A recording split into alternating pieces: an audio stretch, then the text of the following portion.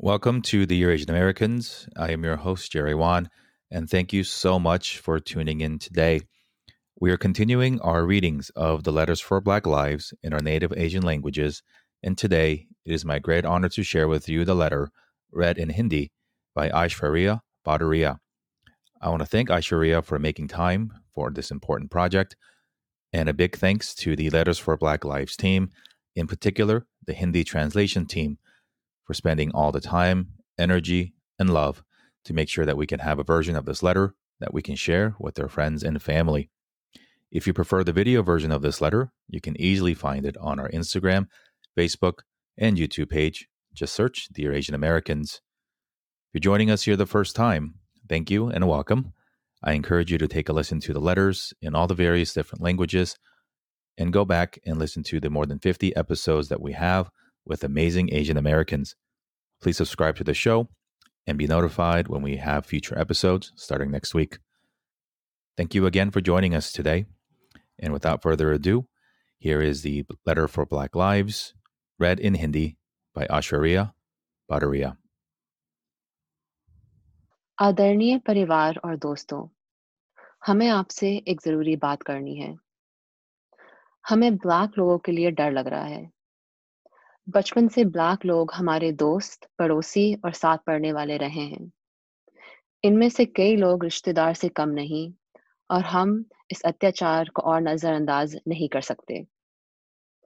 कुछ दिन पहले मिनेसोटा में एक गोरे पुलिस वाले ने जॉर्ज फ्लॉयड, एक ब्लैक आदमी, की जान ले ली। 9 मिनट के लिए उस पुलिस वाले ने अपने घुटने से जॉर्ज की गर्दन दबाकर उसकी सांस खींच ली।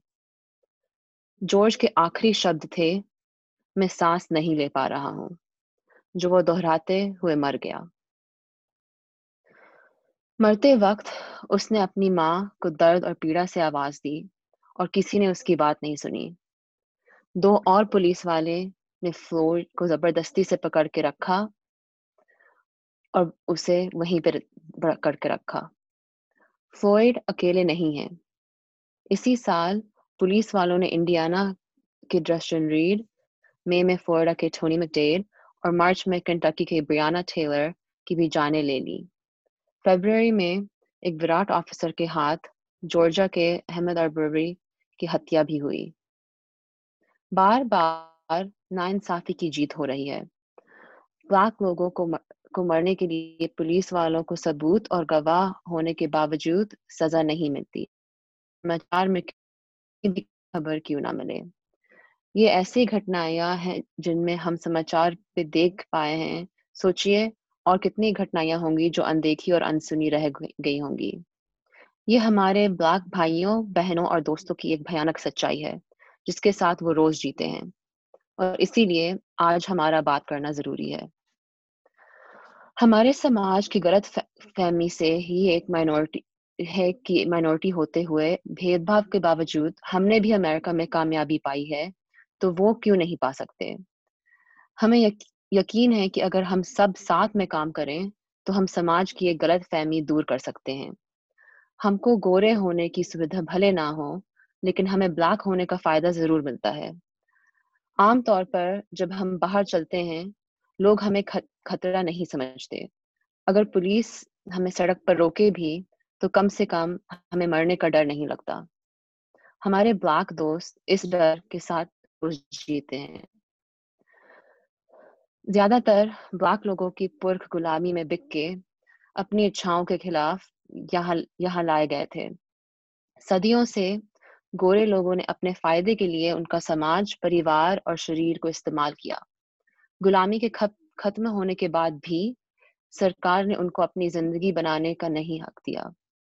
वो चुनावों में हिस्से नहीं ले पाए, पढ़ाई नहीं कर सके, और घर खरीदने में भी घर खरीदने के लिए उन्हें मना था। आज के ज़माने में ऐसी कड़वी सच्चाइयाँ इनकी ज़िंदगी में मौजूद हैं। आज भी पुलिस और खैर खाने ऐसी नाइंसाफियों को लगातार जारी रखते हैं, जो सदियों पहले हकीम गुलामों पर रखते थे। उनका जुल्म खत्म नहीं हुआ है, बस उनका जुल्म का रूप बदला है। शहरों में लूट-मार, तोड़-फोड़ और दंगों की वजह से आपका डर और आपकी चिंता को हम समझ सकते हैं। लेकिन आप इन विरोधों की ताकत जानते हैं। जब अंग्रेजों ने हिंदुस्तान आकर हमारा काम और जान लूटा, हमने बिना हार माने इन्हीं विरोधों के बल पे उनसे आज़ादी पाई। अगर आपको उसी हिंसा के खिलाफ लड़ना हो जिससे आपके पुरख लड़े और भी उसी देश में जो आपकी मजदूरी के बलबूते खड़ा है, तो ज़रा महसूस कीजिए उस थकान को।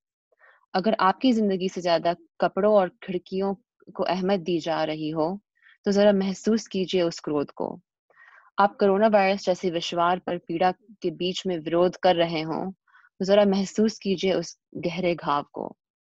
इसी वजह से मैं ब्लैक लाइव्स मैटर के पक्ष में हूँ। इस संयोग में हमारी आवाज़ बहुत ज़रूरी है, खास करके जब हमारा समाज, हमारा परिवार भी ब्लैक समाज के अस्तित्व को नीचे करती है। हंसी मजाक के नाम पे व्हाट्सएप पे ब्लैक लोगों को नीचा करते हैं। क्यों? हम त्वचा के रंग या लोगों की जाति देखकर उनको परख लेते हैं। क्यों? इन्हीं सब चीज़ों के बारे में बात करना ज़रूरी है। इन्हीं की वजह से अमेरिका और हमारे अपने देशों में ब्लैक लोगों की जानें ले जा रही हैं। हमारी खामोशी इतने अत्याचारों के बराबर है। हमारी आवाज़ और हमारे कर्म इन अत्याचारों को मिटा सकते हैं। हमारी पक्षापत एक बहुत ही हानिकारक सोच है, जिसको खत्म करना बहुत ज़रूरी है। इन पिछले हफ्तों में हमने अपने भाई-बहनों से एकता भी देखी है। मिनियापोलिस में रुहेल इस्लाम की दुकान विरोध में जल गई और उनका जवाब था, जलने दो, इंसाफ ज़्यादा ज़रूरी है। वॉशिंगटन डीसी में राहुल दुबे ने 70 सत्याग्रहियों के लिए अपने घर के दरवाजे खोलकर उनको पुलिस के हिंसा और गिरफ्तारी से बचा के रखा। राहुल और रोहेल की हैं। ये दोनों एक लंबी पीढ़ा का हिस्सा हैं, जो एकता, शांति और अहिंसा के आदर्शन का पालन करते हुए ब्लैक अमेरिकन्स का साथ निभाते आए हैं। इस परंपरा को जिंदा रखना हमारा फर्ज है। इस देश में हुए हमारे हमारे भले के लिए जो कष्ट और अन्याय सहे हैं, उसके लिए हम आपके हमेशा आभारी रहेंगे। इन घटनाओं से ये सबूत होता है कि हम सभी एक हैं। हमारे सभी दोस्त, छाने वाले और पड़ोसी की सुरक्षा करने में हमारी सुरक्षा है। हम एक ऐसी दुनिया उगाना चाहते हैं, जहाँ हम सब डर के बिना मिल-जुल कर जी सकें।